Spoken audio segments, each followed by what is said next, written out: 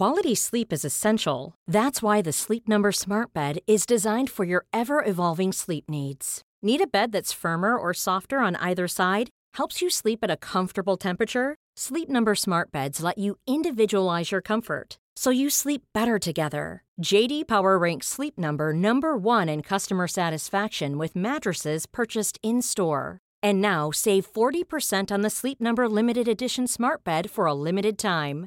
For JD Power 2023 award information, visit jdpower.com/awards. Only at Sleep Number stores or sleepnumber.com. Hej och välkommen till en ny vecka med Babys podcast med mig, Rebecka, gynekolog, och med mig, Carina, barnmorska. Carina, vi fortsätter våran frågestund med frågor från våra fantastiska lyssnare och följare. Jaha, ja. Det här blir avsnitt 3. Och nu är vi inne på postpartumtiden eller trimester 4. Just det. Här finns jättemycket att gå igenom, tänker jag. Så ja, men det gör det. För det här är ju en jätteviktig period i ens liv också, när man är nyligen fått barn och allt man ställs inför och lite krämpor kanske. Och, ja, vi märker att det är många frågor inför den här fjärde trimestern som vi hittar på. Det vi har gjort den till en fjärde trimester. Postpartum, tiden efter. Ja. Ja, men vi kör lite frågor. Ni får hänga med in. Ja.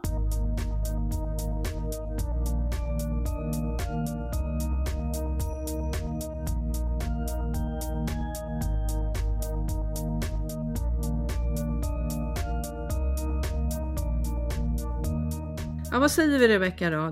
Det finns som sagt många som undrar över mycket. Och här kommer det inte någon kronologisk ordning, utan här är det spridda skurar nu med lite frågor, funderingar från våra lyssnare. Och allt är lika intressanta och kluriga. Men du, jag kör igång här direkt och det här vet jag är super vanligt. Tips för att underlätta första toabesöken. Och då är det kanske, i det här fallet så tror jag inte man tänker på att gå och kissa, för det kan också vara ett problem. Men när man ska gå och göra nummer 2, man ska gå och bajsa. Ja, och då kan vi ju säga så här att vissa har ju då fött vaginalt och det kanske är mera jobbigt än och när man har gått igenom en kejsars födsel. Eller? För det kan ju vara bristningar och så som sagt med i den vaginala födseln som kan vara jobbigt. Men vad tänker vi på? Jag vet ju att du är den kostrådgivare du är. Du har full koll på det här. Jag tänker först säga äta fiberrikt, dricka. Det kan väl du få snöa in dig på en liten stund. Sen har jag lite ytterligare tips faktiskt. ja, men det är ju så här, ska toabesök gå smidigt så kan det ju vara bra att liksom tänka redan från början, hur ska jag göra så att inte min avföring blir cementhård. För det är klart att det gör mer ont om det som ska ut faktiskt är hårt. Så att, som du säger, fibrer och dricka rikligt. Sen kan man ju hjälpa kroppen med lite katrinplommon och dadlar och kiwi, som ju också är liksom naturligt lösande och uppmjukande.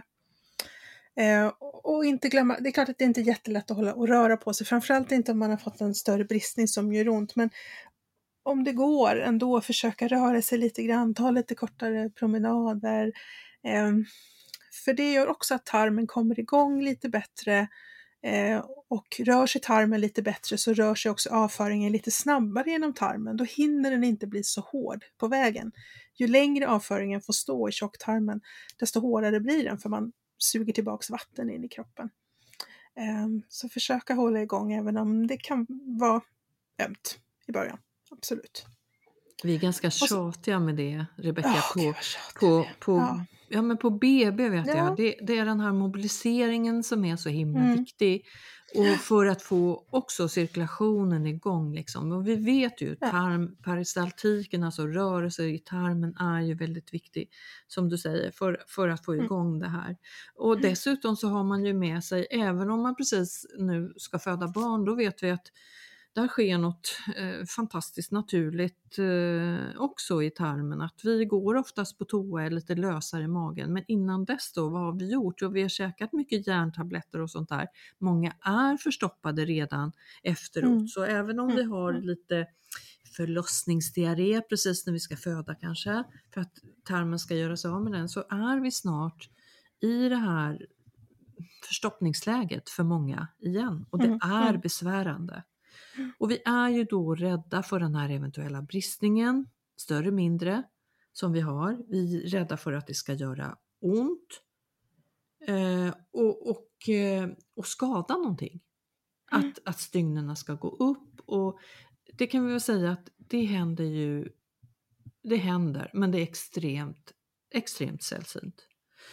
Mitt råd där, förutom dina bra fiberrika kostråd där, är ju att ta en varm handduk eller en varm binda som man kan blöta ner en binda, hålla den emot där i mellangården.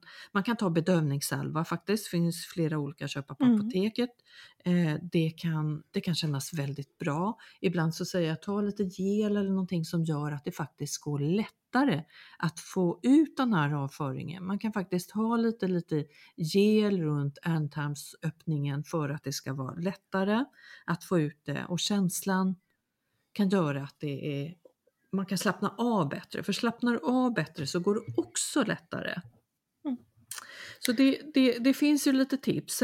Sen ger vi ju ibland för att smörja tarmen och för att få lite mjukare avföring, så kan man ge någonting som heter paraffinemulsion.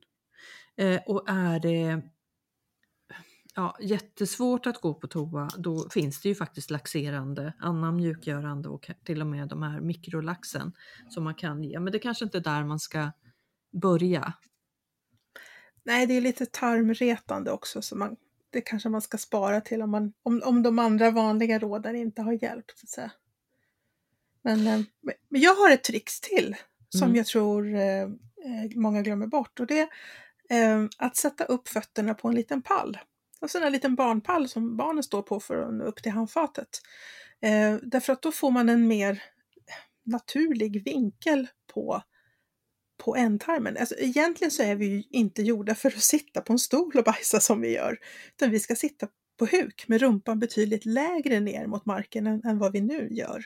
Men får vi upp fötterna på en pall, då får vi lite den här hukpositionen, och då kan faktiskt ändtarmen räta ut sig lite bättre, och den här sista delen av ändtarmen kan också jobba lite bättre för att få ut avföringen. Mycket bra tips. Det ska man testa, tycker jag. Och som sagt, och funkar det inte, så mikrolax finns ju där, och prata med din barnmorska angående det här. Sen kan man väl tillägga också att efter att du har fått barn, oavsett förlossningssätt, så kan det ta lite längre tid innan tarmen kommer igång. Är det ett kejsarsnitt, då har ju tarmen liksom, man har flyttat undan tarmen för att göra det här kejsarsnittet, och det tar ett litet tag innan tarmen återfår sin riktiga funktion. Så att det är inte så ovanligt att det tar 2, 3, 4, ibland 5 dagar innan du går på toa. Normalt kanske du sköter magen varje dag. Så det kan se lite olika ut.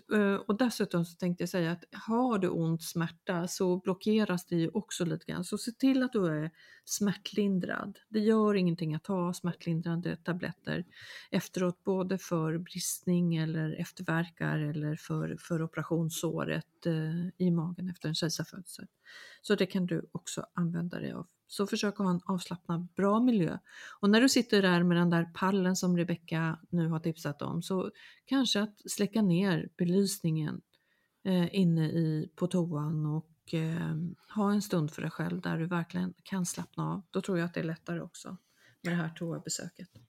Ja, framförallt det här vara för sig själv. Om det inte är ens första barn, då kanske man har ett barn eller 2 med sig där inne. Eller en hund som gärna vill vara med och titta. Och det är liksom inget bra läge att slappna av då. Så att få sitta själv är ju viktigt, tycker jag. Ja. Be sin partner och ta den där hunden och de andra barnen Ta med sig lite härlig musik och kanske Ja. ett headset så man slipper höra dem som står och Ja. bankar utanför. Mm. Mamma behöver vara själv på toa. Ja men Mm. faktiskt, det är lite viktigt. Ja, jo men då tänker jag också inte bara bajs utan kissa behöver vi göra. Och vad är det som gör att vi ibland blir väldigt blockerade? Alltså vi känner inte att vi behöver kissa. Och ibland så är det faktiskt så att vi känner inte att vi kissar. Kan epiduralen som många har, är den en bov, Rebecka? Under en liten tid, alltså en kort tid efter att vi har fött, så kan ju naturligtvis en epidural spela in. Därför att den påverkar ju vårt nervsystem även liksom när det gäller blåsa. Vi ska ju kunna gå och kissa och känna att vi är kissnödiga även med liksom de epiduraler vi har idag. Men en del kan känna av lite påverkan. Det jag egentligen tror är en större faktor när det gäller det här att man inte känner riktigt att man är kissnödig eller att man har svårt att tömma. Det är att under själva liksom, födelseförloppet så blir ju stackars urinblåsan lite tilltygad. Dels är det ett barnhuvud som står och faktiskt trycker mot blåsan under flera timmar. Men det händer ibland också att urinblåsan har varit ganska full under förlossningen. Att man inte har tömt den därför att man har varit så upptagen med sina förlossningsvärkar att man inte känt att man var kissnödig.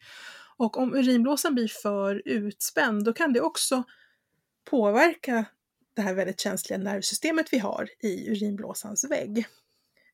Så att den antingen inte talar om när urinblåsan är full eller att den liksom spelar över och säger du ska gå och kissa fast det bara är en halv deciliter i. För de allra flesta så går ju där över på något dygn eller 2 eller 3, men det finns de som kan ha besvär längre ändå. Just framförallt efter att urinblåsan har varit så utspänd. Är det däremot så att man springer och kissar hela tiden och kanske tycker till och med att det gör ont att kissa efteråt, då ska man ju fundera på om det är en urinvägsinfektion. För det är ju inte så ovanligt efter en födsel att faktiskt smitit in lite bakterier i urinröret och in i urinblåsan. Och dessutom så kan det vara så att vi har tappat urinblåsan därför att man har haft svårighet under förlossning strax därefter att vi har problem att tömma blåsan. Vi känner inte riktigt någon av de här anledningarna som du säger. Och då har vi tappat den med en liten kateter och när vi tappar med kateter så vet vi att vi har en ökad risk för urinvägsinfektion. Vi har alltså, med den så kommer det lite bakterier som gör att vi kan få en urinvägsinfektion. Så att det är väl bra att man kollar upp det, tänker jag, så man kan få eventuell behandling om så behövs. Vad har vi mer för tips där då? Jo, värt att säga är väl att det ändå är viktigt att urinblåsan är tömd när du nyligen har fått barn. För att är det så att den fyller på sig med en stor mängd, dels är det ju inte bra för urinblåsan i sig. Den ska inte ha för mycket urin i sig. Då kan man få problem med urinblåsan senare.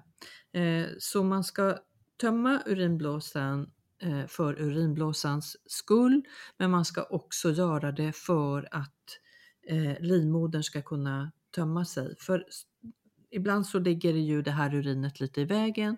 Blodet som samlar sig i livmodern kan inte tömma sig och det är jätteviktigt. För livmodern behöver dra sig samman, kontraheras för att inte fortsätta blöda eller råka ut för någon infektion eller så.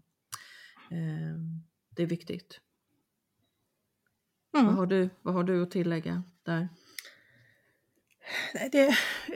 Om man har det problemet att man i början inte riktigt känner att man är kissnödig, så då skulle jag säga gå och kissa på klocka. Alltså, tänk att du ska försöka tömma blåsan i alla fall var 3:e, var 4:e timme. Den här liksom känningen av att vara kissnödig, den kommer ju oftast tillbaka hos de allra flesta ganska snabbt. Men är det så att man första dagarna inte liksom riktigt känner, men har du inte gått och kissat på 4 timmar, gå ändå, även om du inte känner dig kissnödig. Och för att hjälpa till liksom att starta igång själva kisset så kan det vara smart att dra på vattenkranen eller ställa sig i duschen. För många får hjälp med den här liksom utdrivningsreflexen för urinen när de hör vatten som skvalar. Bra tips. Det kan man ju känna när man står och diskar att liksom, va? Varför blir jag så kissnödig plötsligt? Men vi kan lura oss själva på det sättet att faktiskt få igång utdrivningen. Ja, och är det så att det blir någon låsning i kroppen för att du kanske har en bristning där också och det känns jobbigt, så ställ dig i duschen då. Eller ta duschen till toa om det är möjligt. Se till att du har lite vatten. Eller som vi tipsar om av flera olika anledningar, stoppa ner fötterna i ett varmt fotbad, vattenbad. Yes. En annan fråga, Rebecka. Ska man vara orolig för framfall direkt efter förlossning om det känns svullet? Det känns som att slidväggarna buktar in. Och svullen kan man ju vara efter, tänker jag. Svullen är man ju, och skulle man titta på alla som nyss har fött, så skulle ju både främre och bakre slidväggen liksom bukta in och kanske bukta lite ut mot slidmynningen. Det tar liksom ett tag innan slemhinnan drar ihop sig, innan musklerna hamnar på plats igen. Så att är det så här liksom första dagarna, veckorna, tycker jag inte man ska bli orolig. När man kommer på efterkontroll på barnmorskemottagningen så är ju det här, bland annat det här, en av de saker som barnmorskan tittar på. Hur ser det ut med slidans slemhinnor och muskulatur, och hittar du knipet, och hur ser bristningen ut om det fanns en bristning. Så att, det är väldigt ovanligt med ett äkta framfall så att säga, efter en förlossning som inte går tillbaka av sig självt. Ja, precis, för det är ju mycket, det handlar ju framförallt om den vaginala födseln. Där det är väldigt lätt att det blir ett litet framfall för ett tag som går tillbaka, som du säger, och svullnaden. Och där är det ju också, har det varit en lång förlossning så är det ju en ökad risk för att få det här framfallet eller känna svullnad. Men som oftast så går det tillbaks, och du har ju en tid hos din barnmorska, så kolla upp det där. Precis. Yeah. Är det normalt att ha rikligare flytningar 3 månader efter förlossning? Och då är det en tjej som säger att hon helammar. Vad säger du, gynekologen, om det här? Då säger jag så här att om det är någon som helammar så kan man nog tänka sig att den här personens egen östrogenproduktion är väldigt låg. Det är ju bland annat det som amningen gör med våra kroppar, stänger av östrogenproduktion och ägglossning. Och då kan det bli så att det blir östrogenfattigt även i slemhinnan i slidan. Att slemhinnan blir väldigt skör och lättirriterad, men också att de här snälla mjölksyrebakterierna eller laktobacillerna som ska vara i slidan, de trivs inte utan östrogenet. Så då trängs de bort, och då kan andra bakterier växa till och ta över. Och det kan ge en flytning som är rikligare, som är lite gråvit, lite skummande och kan lukta lite illa. Alltså det som vi kallar för bakteriell vaginos. Så det skulle jag tänka är väl det man åtminstone ska kolla upp om man har rikliga flytningar så där pass kort efter förlossning och fortfarande helammar. Annars är rikliga flytningar kan ju faktiskt bero på att ens egen hormonproduktion börjar komma igång om man då inte helammar. Ju mer östrogen vi har, desto rikligare flytning också för det mesta. Men det här är någonting som man kan kolla upp naturligtvis hos gynekolog om man känner sig osäker på om det är normalt eller om det är någon bakteriell vaginos.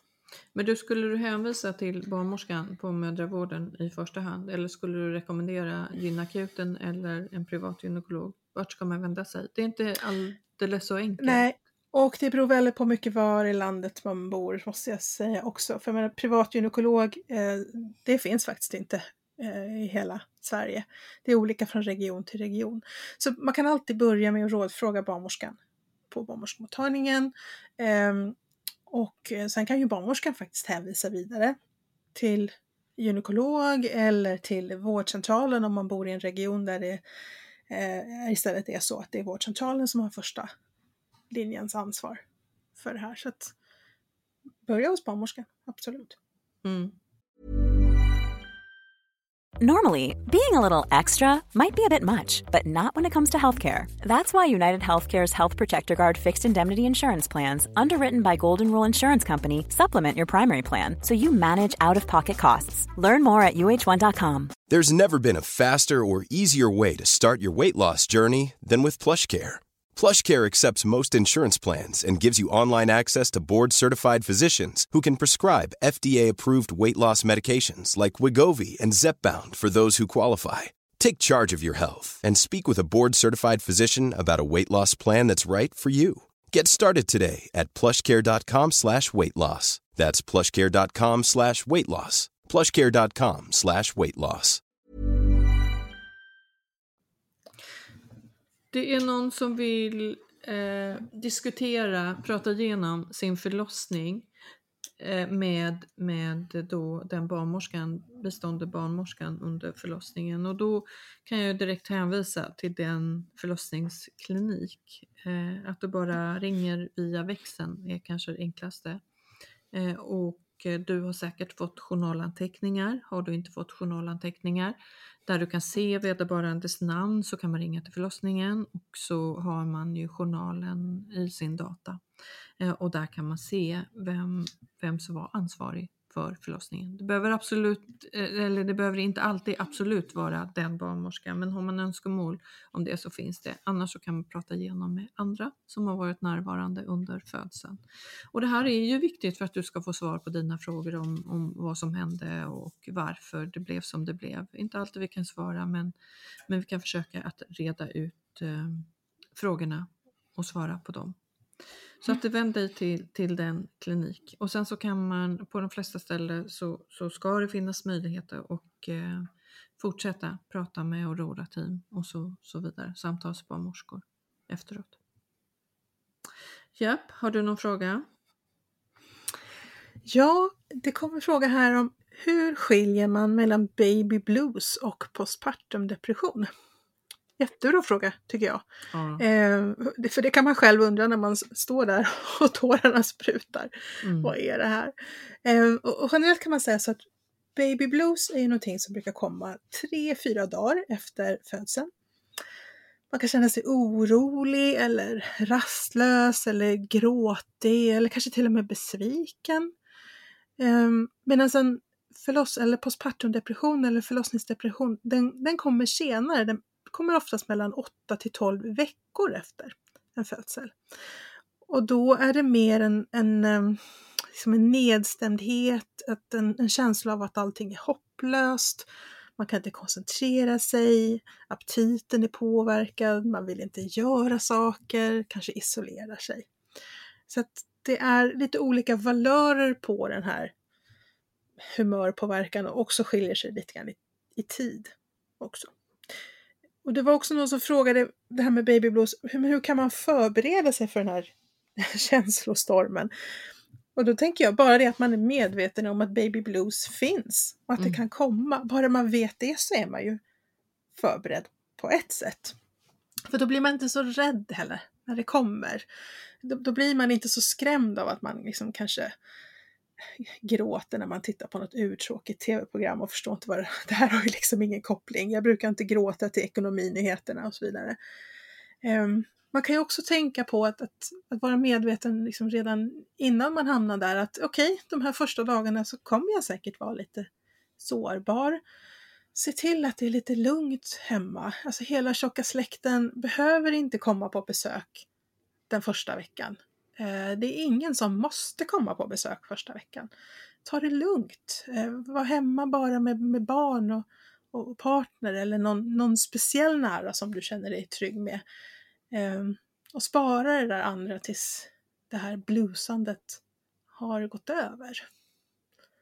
För vi kan ju säga, Rebecka, att det är för väldigt många att gå in i den här baby bluesen som du beskriver som kraftfulla känslostormar, hormonella känslostormar. Det är inte för alla, men för väldigt, väldigt många. Det går över, och går det inte över så, och det är inte farligt ska vi väl tillägga, går det inte över så måste du få hjälp. Och går man in i den där depressionen, då märker du, går det inte över liksom, du måste kunna få vara superglad och nästan ledsen samtidigt. Så är det. Babybluesen, den är värsta berg- och dalbanan, men se till att du tar hjälp. Och där brukar jag ju verkligen rekommendera att äta och sova och försöka få liten egen tid där du bara får pausa från lilla bebisen som du älskar hur mycket som helst ändå.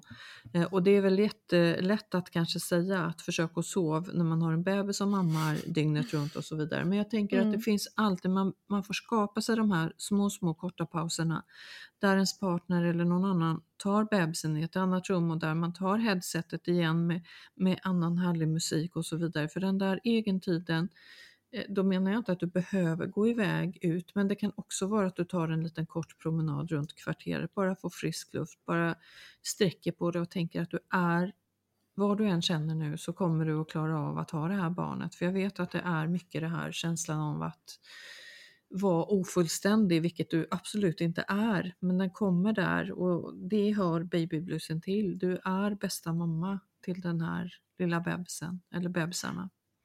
Så att tvivla inte på dig själv, utan stärk dig själv och se det här som ett tillfälligt, vad ska man kalla det, tillstånd som är ofarligt men också obehagligt. Och när du kan äta och sova och ha det bra och ta hjälp, så gör det. Det är mitt tips.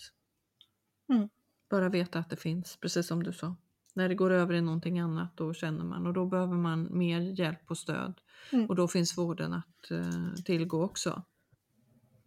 Precis. Och känner man sig osäker på vad det var, men det är ju bara ring och fråga. Kan jag få hjälp? Kan jag få prata med någon? Och orkar man inte göra det själv så är det ju ens partner får gärna ringa. Eller en vän eller mamma, mormor och så vidare. Välj ut någon som du känner dig trygg med bara. Alltså jag tror de flesta som har fött, de känner igen sig i den här känslan. Så var inte rädd för det och bara ha en liten livlina där som du kan prata av dig med det här om. Och bara sen säga att jag känner mig nedstämd, orolig och lättretlig och sorgsen och gråtig och har ångest och jag känner mig frustrerad. Allt. Ja, men det är ju så, allt på samma gång. Och det är jättejobbigt, men det går över. Och det är i alla fall bäst. Glöm aldrig bort det. Ja, vad har vi mer för frågor? Någonting som är ännu värre och extremt ovanligt, det är en förlossningspsykos. Det har vi fått frågor på. Om vi snabbt ska beskriva det, Rebecka. Ja, det är ju någonting som är mycket, mycket ovanligare, ska man komma ihåg. Man brukar säga 1 till 2 per 1000 förlossningar, så det är inte så vanligt. Och en postpartumpsykos är något som, om det dyker upp så gör det vanligen inom 3 dygn efter att man har fött. Åtminstone kommer det inom de första 2 veckorna. Och det kan te sig som att man växlar väldigt snabbt i humör, kan bli förvirrad, ha sömnstörning, hallucinationer som ganska ofta är kopplade till barnet, eller att man kan ha vanföreställningar, att man tror sig se saker eller veta saker eller höra saker som ingen annan kan se eller höra eller tänka. Och det här måste man ju absolut snabbt ha hjälp med. Det är inte säkert att man förstår själv hur dåligt man mår, utan här blir det ju ens omgivning som reagerar oftast. Partner till exempel. Ibland kan det ju här dyka upp redan på BB och då är det ju personalen på BB som reagerar och ser till att man får hjälp. Vi hade ett poddavsnitt i april 2021 som handlade just om psykisk sjukdom och psykisk ohälsa under graviditet och postpartum med Petra Bygdevall som är både gynekolog och psykiater. En helt strålande kombination. Så där kan ni höra mycket mer om postpartumpsykos om ni är intresserade. Bra att hänvisa till det. Mycket mera information i det avsnittet. Yes. Vi har fått en fråga och den här är inte heller så himla vanlig, men när man får smärta eller ont efter ryggbedövningen, i det här fallet så har man fått en spinal, alltså en typ av ryggbedövning. Och smärtan sitter i när man belastar ryggen, alltså flera månader, 20 månader postpartum. Där kan vi väl säga att så ska det ju inte riktigt vara efteråt. Så där skulle jag rekommendera att söka vård. Jag vet inte riktigt beroende på var man bor i Sveriges avlånga land igen, men vad skulle du säga, vårdcentralen? Ja, här skulle jag absolut säga att man ska börja på vårdcentralen för att även om man liksom tänker att det finns en koppling, jag fick ont efter att jag fick den här bedövningen, så måste man ändå utesluta andra saker. Det är ganska mycket som kan sitta i ryggen. Det finns ju både skelett och leder och muskulatur och så har vi ryggmärgskanal och allting. Så att det bästa är faktiskt att börja på vårdcentralen så att man där får börja sortera vad är vad, vilka undersökningar behövs göras, vilka prover ska vi ta och sen blir remitterad vidare lite beroende på vad man hittar. Men det tycker jag absolut, den här personen som har ställt den frågan ska boka tid på sin vårdcentral. Japp. Rebecka, en fråga till dig. Hur kan man påverkas av högt blodtryck under graviditeten, alltså postpartum? Om man har högt blodtryck under graviditeten, hur kan man drabbas postpartum? Man kan ju drabbas på så sätt att det här höga blodtrycket kanske inte går över. De allra flesta som har högt blodtryck under sin graviditet eller under sin förlossning får ju ett normaliserat blodtryck när barnet väl är fött. Men det gäller inte alla. En del kan faktiskt ha blodtrycksförhöjning hängandes kvar ett par månader och för en del kan det faktiskt hänga kvar ännu längre. Och viktigt där är ju då att man faktiskt då får göra en utredning för att se vad det här höga blodtrycket beror på. För hänger det kvar efter graviditeten, då måste man faktiskt tänka att det kanske inte hade med graviditeten att göra. Det finns ju andra saker som gör att vi får högt blodtryck, som våra njurar till exempel, eller våra blodkärl och annat. Så lika så här, då ska man ju se till att få en utredning via sin vårdcentral. Men förutom att blodtrycket kan hänga kvar, så skulle jag inte säga att högt blodtryck under graviditet påverkar den postpartum om blodtrycket normaliseras. Det ska inte göra det. Nej, det ska inte göra det. Nej. Har du någon fråga? Har jag någon fråga? Ja, jag har en fråga till dig, Carina. Den här vet jag att du är bra på. Hur ska jag tejpa mitt operationssår och hur länge ska jag ha mitt operationsförband? Japp. Operationsförband, det här är ju efter en kejsarfödsel, så har du ju fått ett förband därpå för att du inte ska få någon infektion eller minimera risken för infektion i det snitt som du har. Alltså man har gjort ett snitt, man har sytt med suturer, med stygn som försvinner av sig självt. Först så sitter det små tejpbitar under själva förbandet för att hålla ihop, för att det inte ska glipa, för att du inte ska få infektion och så vidare i det. Över där så sitter ett rent sterilt förband som du inte ska lyfta på förrän tidigast om 3 dagar. Om det inte är så att det är helt genomblött av vätska, sårvätska eller blödning eller någonting, vilket sällan är. Så det förbandet ska sitta där.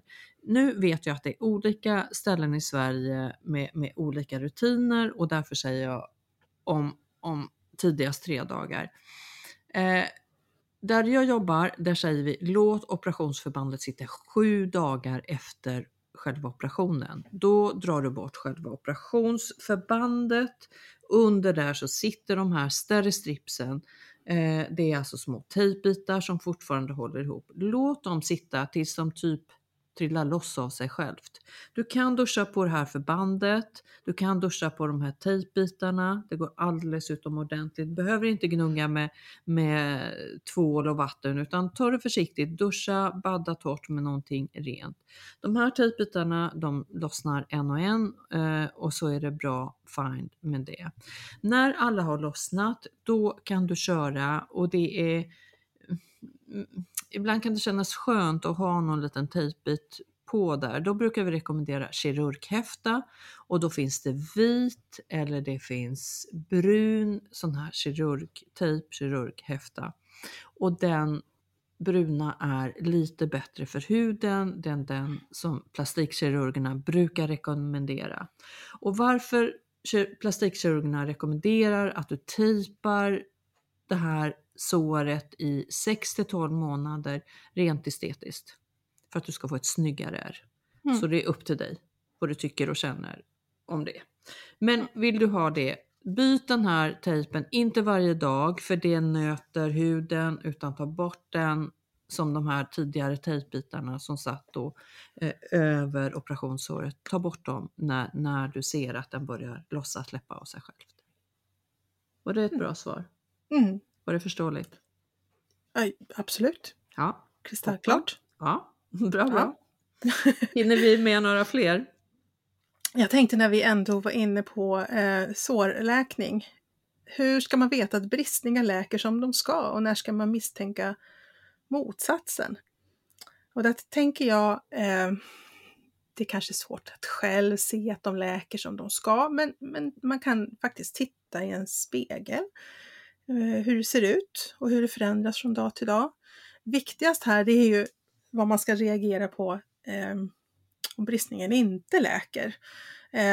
Till exempel om det är väldigt rött och svullet, eller om det kommer liksom gult var ur den här bristningen, då ska man söka hjälp, för att det kan vara en infektion som man behöver behandla. En infekterad bristning läker mycket sämre och mycket långsammare, så det är viktigt då att faktiskt behandla en infektion. Känner man sig osäker på om ens bristning läker som den ska, tillräckligt fort, är det rätt sytt och så vidare och så vidare. Det är någonting som man kan ta upp med sin barnmorska på efterkontrollen. Det är ju en av de saker som man faktiskt tittar på och tittar att det läker som det ska. Och känner barnmorskan sig tveksam, så konsulterar hon en läkare som också kan titta på bristningen. Men framförallt är det här då rött och svullet, alltså svullet är det ju, men när det liksom inte vill lugna sig med tiden. Eller om något av stygnen släpper. Det kan också vara ett tecken på att det är liksom för spänt, för svullet.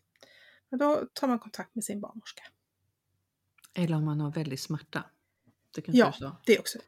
Det glömde jag nog, men helt rätt. Viktigt. Ja.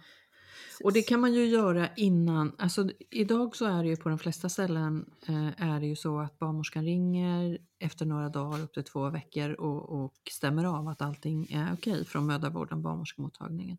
Och sen så får man inbokat ett besök. Och ibland så kan det vara så att har du inte fått det där samtalet eller inbokade tiden, så ring själv och få en tidigare tid. Så att man får titta. För det finns ju alltid någon läkare kopplad till barnmorskemottagningen som kan hjälpa till om det skulle vara så att man behöver antibiotika eller man behöver hjälp på något annat sätt. Fler frågor? Hinner vi en till? En snabbis idag. Ja, vi tar en till. Ja. Väl. Ska du eller jag välja en favorit? Du får välja.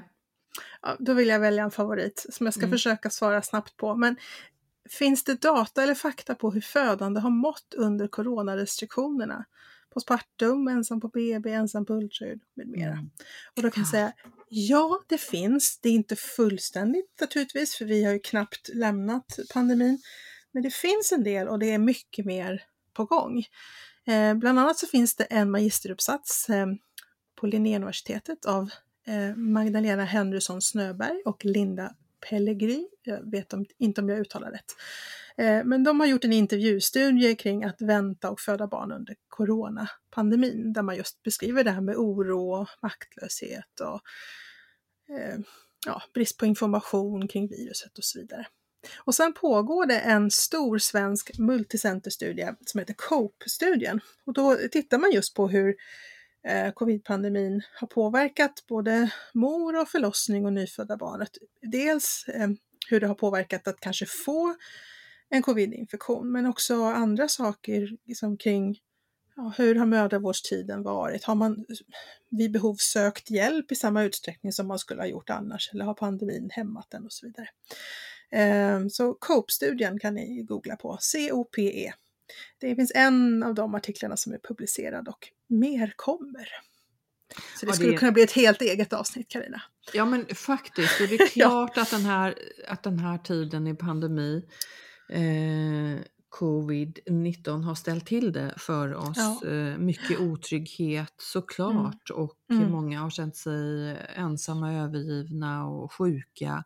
Så ja, det kommer att komma, och vi kanske får tillfälle att komma tillbaks till vad studier säger sen senare. Men helt tydligt och klart, det har påverkat oss alla, och inte minst er som har fött barn under den här tiden, både förlossning och postpartum.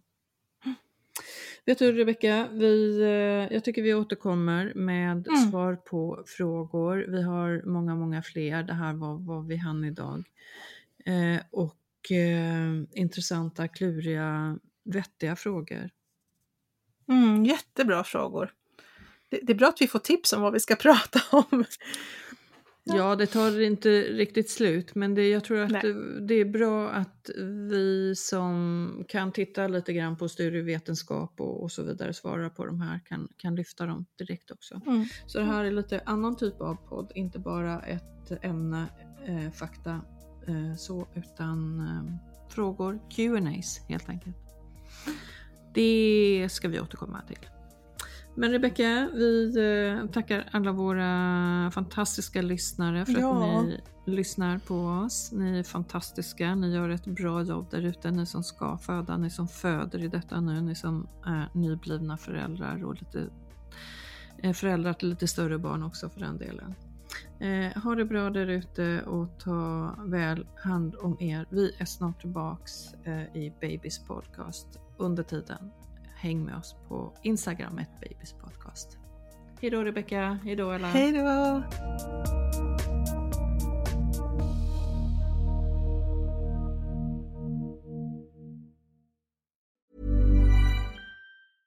Flexibility is great. That's why there's yoga. Flexibility for your insurance coverage is great too. That's why there's United Healthcare Insurance Plans.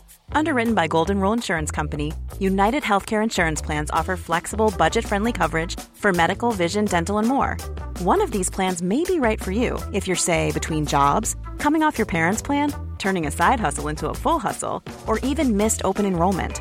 Want more flexibility? Find out more about United Healthcare Insurance Plans at uh1.com. Imagine the softest sheets you've ever felt. Now imagine them getting even softer over time. That's what you'll feel with Boll & Branch's organic cotton sheets. In a recent customer survey, 96% replied that Boll & Branch sheets get softer with every wash. Start getting your best night's sleep in these sheets that get softer and softer for years to come. Try their sheets with a 30-night guarantee. Plus, get 15% off your first order at bollandbranch.com. Code BUTTERY. Exclusions apply. See site for details.